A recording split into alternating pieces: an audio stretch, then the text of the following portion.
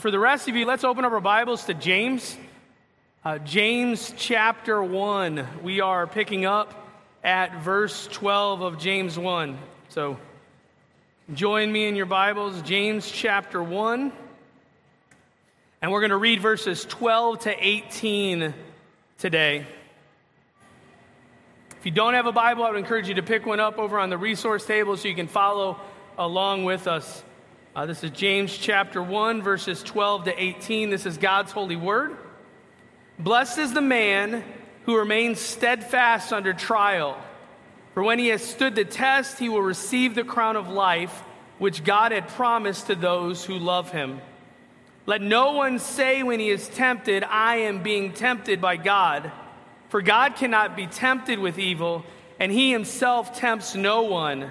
But each person is tempted when he is lured and enticed by his own desire.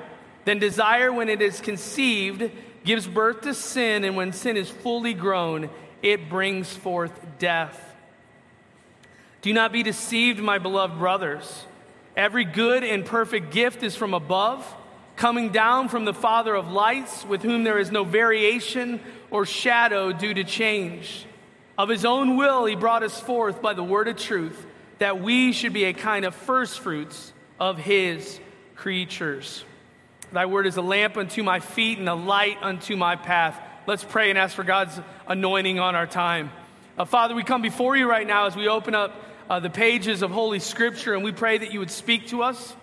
Lord, as we consider and just discuss the issue and the battle and the problem of temptation in our life, we pray, Lord, that you would give us life-giving words, that you would give us hope, that you would give us encouragement, that we would believe that you have not set us up for failure but success to live lives that honor you. We pray this in Jesus' name. Amen.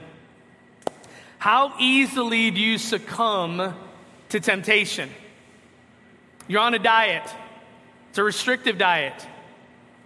And due to circumstances, you end up somewhere that your favorite snack, your favorite desserts, they're not part of your diet, and nobody is there to see you eat it. Who's going to know? Maybe just a little. Or do you stay true to the diet? You're taking a test. You're not confident in your answers. And you just are stretching. You look over, and the table next to you, the person sitting there you know is very smart, gets really good grades, and their tests, their answers are just right there, right before your eyes. Do you immediately turn back, or do you fix your gaze a little bit? Just checking, just making sure that my answers are lining up with theirs. You make a mistake, and you know you're going to get in trouble if you get caught in this mistake that you made. But nobody saw you make the mistake. Somebody comes up to you and says, hey, do you know what happened? Do you own it? Do you confess that, yeah, it was me? Or do you look and play dumb? I had no idea. I didn't see it. I don't know. You see, temptations come daily in our life. They're powerful. They're hard to resist. I would argue some of the most challenging trials in life are temptations. But here's the good news. God has set us up not for failure. He is a good God. He is the good God. He's empowered us. He's equipped us by his Spirit with his word to say no to sin and yes to righteousness. That it is possible for you and I to honor God with our lives, to stay the course, to press on to the end. So that's what we're going to consider today, what it looks like with temptation to fight the good fight. We're going to look at 3 action points if you're note takers. Number 1, don't give up under the pressure of trials. The longer trials progress, the more likely you and I will get tired. We'll get weary, and we'll want to give up. We'll want to throw in the towel. And James is going to caution us and warn us against that. Secondly, don't give in to the pull of temptation. Temptation, part of the problem with temptation is it is tempting. Temptation is attractive. It's alluring. It's enticing. And James is going to challenge us to take it seriously, to fight against it, to resist it. And then lastly, don't give away the truth for a lie. Because the big problem for you and I, and why you and I so easily succumb to sin and temptation, is we don't believe God and what he says he is and who he is and what he has done. All right, so let's get started. Don't give up under the pressure of trials. So this is week number 3 in our study through James. First 2 weeks are very focused on trials. First week we saw we're to consider it pure joy when you face trials, that it's joy producing. Why is it joy producing? Because it produces steadfastness in us. It matures us. It grows us in our faith. So it's a good thing for us. But last week we saw, but we need wisdom. Why do we need wisdom?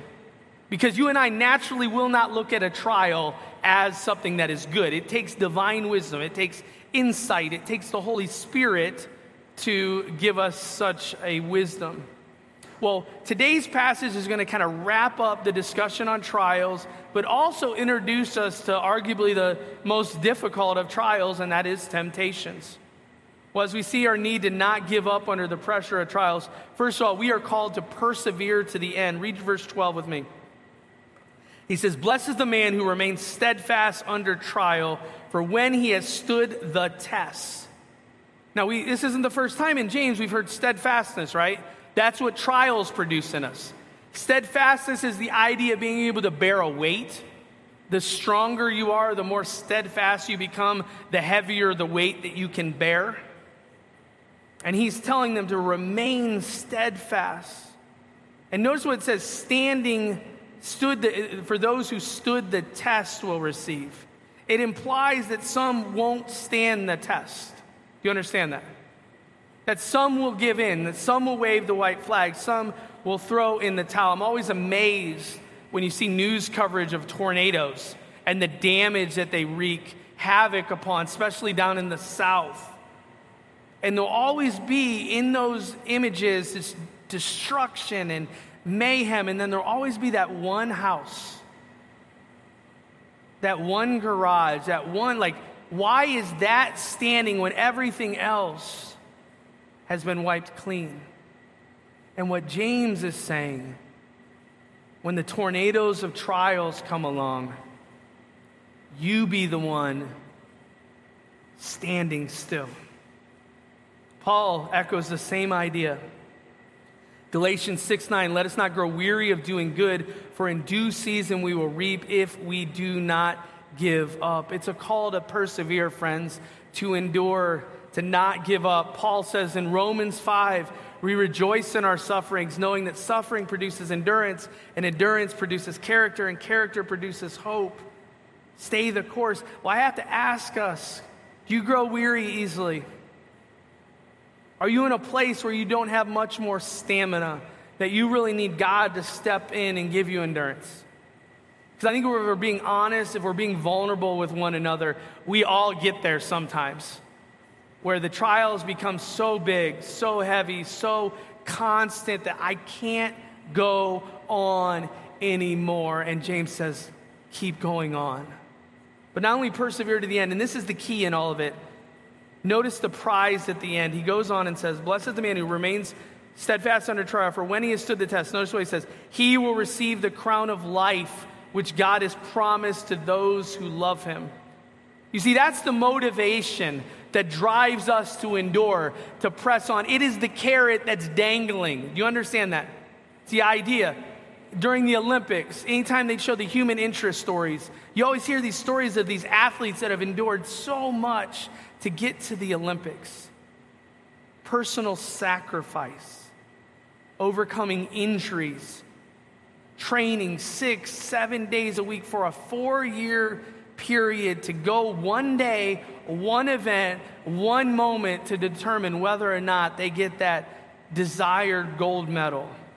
And for those that get it, when they talk about it, they say, it was worth it. All that I sacrificed, it was worth it. Friends, that's a medal that is temporary in focus. Do you understand? Listen to what Paul says. Every athlete exercises self-control in all those things. They do it to receive a perishable wreath, but we an imperishable. Revelation 2:10, be faithful unto death, and I will give you the crown of life. You see, in the midst of the trials, we are constantly focused on the trial. And what we need to do is to take our eyes off of the trial on the one who rules and reigns. We need to look ahead. We need to stop thinking temporarily and start thinking eternally. Keep your eye on the prize. It's worth it. Salvation. He's going to give us the crown of life. We're going to stand in the presence of God for all eternity. He's going to wipe away our every tear. So when you have to endure trials, when you have to endure hardship and adversity in this life, friends, it is worth it. This is God's testing and prepping, but at the end of the day, it's going to be worth it. We're not going to get there and look at the crown and be like, this is a little anticlimactic. That's not going to be the case. Or are you keeping your eye on the prize? Do you meditate and reflect on future glory? Have you forgotten the promises of God? So we see not only the need to not give up, to persevere, to keep your eye on the prize at the end. I would argue the biggest and some of the most common mountains of trials that you and I endure on a regular basis are temptations. So don't give in to the pull of these temptations. Read verse 13 with me. You see, we have a desire problem. It says, let no one say it when he is tempted, I am being tempted by God. For God cannot be tempted with evil, and he himself tempts no one. You see, the natural disposition of our hearts is we like to play the blame game. We see it in the garden, right? Adam and Eve, they sin. God confronts them. I mean, it's shocking when you listen to what Adam responds. He speaks to God and he says, that woman you gave me. Just saying, God, you don't give me the woman, I'm not eating that. So, and then he looks at the woman and what does she say? The serpent. Not my fault. You see, we have that tendency, and even here in temptation, to somehow shift the blame as though it's God's fault. Like God is guilty of entrapment. You know what entrapment is? In the legal world, with police, it would be the idea of maybe setting somebody up to commit a crime.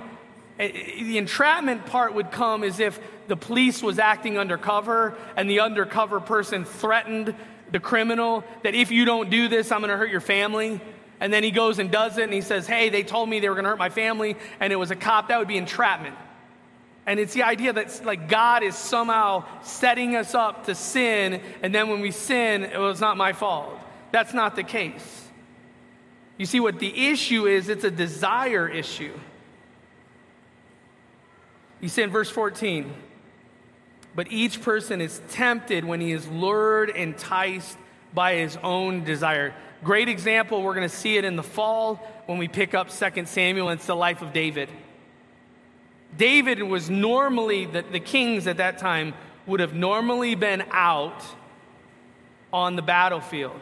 His men were out on the battlefield, not David. 2 Samuel 11:2, he arose from his couch and he was walking on the roof of the king's house. And here we start seeing these verses play themselves out. He saw from the roof a woman bathing, and the woman was very beautiful. You know what he did? He saw, then he sent, and then he laid with her. It's this progression. Desires gone rogue, and that's what we see here. Each person's tempted when he's lured and enticed by his own desires, that you and I naturally have a sin problem. We have sinful desires. Galatians 5:6, I say walk by the Spirit and you will not gratify the desires of the flesh. But if you walk by the flesh, you will gratify the desires of the flesh. Well, do you see the problem in your life? Do you take note of your sinful desires? Are you doing anything about it? Because I think what happens often amongst us as Christians is we kind of accept the sinful desires in us as, hey, it's one of my weaknesses, par for the course, and we don't deal with it. We don't put them to death. we entertain them, we allow them to wreak havoc, to run wild, and then the next thing we know, we cross lines that we would have never thought we would cross, and we're like, how did this happen? Because you didn't deal with the sin problem. You didn't deal with the desire. And one of the things that the desire should be motivated by is the next thing, because we have a death promise. He goes on, each one is tempted when he's lured and enticed by his own desire. Then desire, when it is conceived, it gives birth to sin. And sin, when it is fully grown, brings forth death. Notice the language. It's pregnancy language. A woman conceives, 8 to 9 months later, what do we see? A baby. And what he's arguing is sin, when it conceives and it continues to grow and develops, what it's going to eventually lead to is not a baby, it's going to lead to death. That was the warning in the garden. Before they sinned against God, you know what God said to them? Genesis 2:17. But of the tree of the knowledge of good and evil, you will not eat of it, for in the day that you eat of it, you will, in the Hebrew, die. Physical and spiritual death, and everything changed for all humanity from that point forward as a result of their disobedience and defiance. And that's how sin works. It promises greatness, but delivers pain and suffering. Proverbs 5:3, for the lips of a forbidden woman drip honey, and her speech is smoother than oil, but in the end she is bitter as wormwood, sharp as a two-edged sword. Sin will never deliver on its promise. You know what it brings? It brings death. Had to do one of the most difficult things I've ever had to do in my life this last week. We were looking out in the backyard, and our house butts up to a field, a farmer's field. And there was vultures circling, and we saw there was a dead animal back there, and we got the binoculars out, and it was far enough. It kind of looked like a raccoon to me, maybe. And my wife couldn't let it go. She kept looking. I'm out in the front yard doing work, and she's like, I don't think it's a raccoon. You need to go check. I'm like, of course. I want to go check a carcass in the backyard, in the field. So I go back there, and as I'm getting closer, I'm like, not a raccoon. I get even closer, and I'm like, maybe a fox. And then I get closer, and there's a dog collar. It was somebody's pet. So I took the collar off. I was able to look up its number. I was able to get contact information. And somebody in my neighborhood that I did not know, I had to call them and say, hey, I'm the bearer of bad news, but are you looking for a dog? They're like, yes, it's dead. So they had to come and pick up this dog, and I mean, it was horrifying. The vultures had been at it for a little while, so it was really gross when I had to put it in a box and give it to them. And they got out of their vehicle, and they were in tears. And I mean, this was a dog that was like a family member to them. Friends, I can testify to this. I have seen lives ruined by sin. I've seen marriages ruined by sin. I've seen people's careers ruined by sin. Like I was holding that dead, decaying dog. I've seen lives look like that because of people not taking seriously what James is warning here. So even now, I guarantee in a group of this size, there are some of you who are dabbling and playing with sin as though you can control it, you can manage it, nobody's going to know. Friends, it's going to lead to death. Take God's promise. It will happen. Or are you believing Satan's lies? Do you think sin will satisfy and be worth it? Do you see the end that is in sight? So don't give up. Persevere. Keep your eye on the prize. Don't give in. We have a desire problem, and it will ultimately lead to a death promise. The reason for hope, though, in the midst of the trials and temptation is the giver. Look at verse 16 with me. He says, "Do not be deceived, my beloved brothers. Every good and perfect gift is from above, coming down from the Father of lights, with whom there is no variation or shadow due to change." You saw the danger, right? Earlier on, he says, don't blame who? And he's picking up that idea. Don't be blaming God. If anything, be praising God. Be reminded of God. Don't question God's goodness. God is not giving you temptation.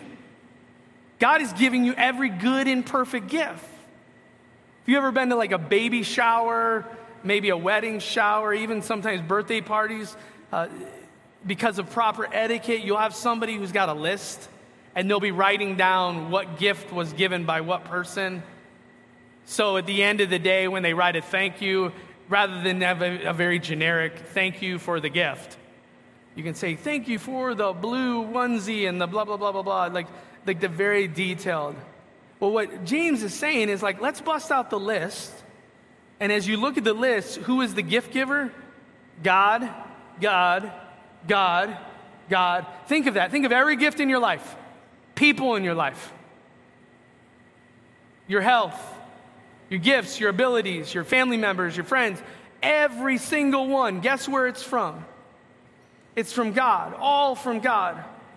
But not only is it all from God, not are they only all good things from God, He is good Himself.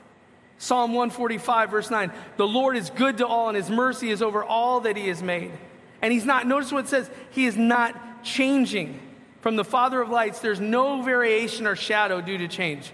Why is that important? Could you imagine if we had a God who changed by the moment?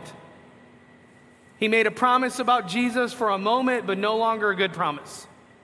He's sometimes good, He's sometimes not good. No, that is not our God. He is a constant. He doesn't change. Hebrews 13:8 says Jesus Christ is the same yesterday, today, forever. Even the idea of Father of lights, it's lights is what? What is light compared to in the Bible? Darkness. It's purity, it's goodness, it's the opposite. He's never changing. You have confidence in Him. You can be motivated by Him. And think of the context that we're talking, trials and tribulations. Isn't it good to know that I have a good God? That I'm not entering into these trials and tribulations on my own, where I have to muster up enough willpower and muscle on my part to overcome those trials. No, I have what? I have God. He can guide and direct me. Because not only do we remember the giver, let's rejoice in the gift. He says, of His own will, He brought us forth by the word of truth, that we should be a kind of first fruits of His creatures. Notice, it was His will He brought us forth. That God is the author of our salvation. It was His idea, not ours. And I know we don't like to hear that. We like to pat ourselves on the back and think somehow that we were bringing something to the table. That's not what the Bible teaches. It was His idea to save us. Hebrews 12:2 says, look to Jesus, the founder and perfecter of our faith. He did this by His word, notice, by the word of truth. He was the one that brought His word to you. He's the one that opened up your eyes to see. He opened up your ears to hear. He opened up your mind to understand you. He opened up your heart to believe. That's why Paul places such an emphasis on the word. Romans 10:14, how are they to believe in Him of whom they never heard? That's why somebody has to go preach the word. And then notice what the end goal is, that they would be a first fruit. It was a preview. It's a glory to Him.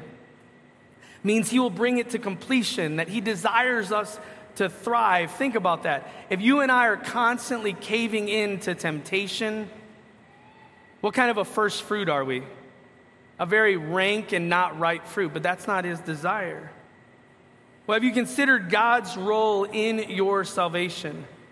Are you rejoicing in His work? What fruits are you bearing? The reality is temptations are powerful and they are hard to resist. Like I said, some of the most challenging trials in all of our life are temptations. We have a long list of failures and defeats. What does victory look like with temptations? Turn with me to Matthew chapter 4.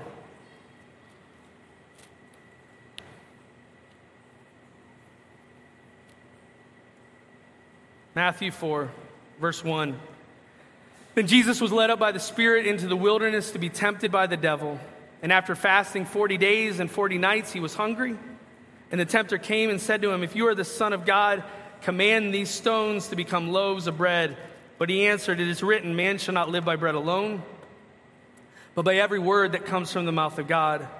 Then the devil took him to the holy city and set him on the pinnacle of the temple. And he said to him, if you are the Son of God, throw yourself down, for it is written, how he will command his angels concerning you. And on their hands they will bear you up, lest you strike your foot against a stone. Jesus said to him, again it is written, you shall not put the Lord your God to the test. Again the devil took him to a very high mountain and showed him all the kingdoms of the world and their glory. And he said to him, all this I will give to you if you will fall down and worship me. And Jesus said to him, be gone, Satan, for it is written, you shall worship the Lord your God, and him alone shall you serve. Then the devil left, and behold, angels came and were ministering to him. Notice the focus of Christ in that temptation. What direction is he focused? Towards God. It was constantly about God, that he's satisfied by God. Earthly hunger doesn't need to be fulfilled. His knowledge of the scriptures, Satan tries to manipulate the word, and Jesus knows the word. The focus was God. I think the key to you and I having victory over temptation is rooted in Jesus.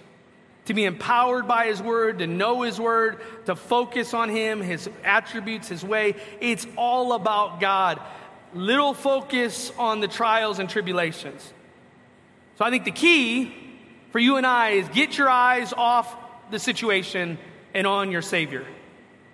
God has not set us up for failure. He's a good God. He's empowered. He's equipped us to thrive, to say no to sin and yes to righteousness. Defeat is not inevitable. We just have to believe in the power of God. Let's be the first fruits that he has intended us to be. Let's pray. Father, we come before you right now and we acknowledge that temptation's hard. Temptations are difficult. It's very easy to get discouraged and defeated. And we just pray, God, that you would help us to be a people who obey you, a people who persevere through trials and tribulation, but specifically through temptation. Let us honor you in all we do, that even this week, when temptations will inevitably come our way, we pray, God, that you would allow us to honor you as we follow Christ. We pray this in Jesus' name. Amen. Would you please stand as we respond through worship?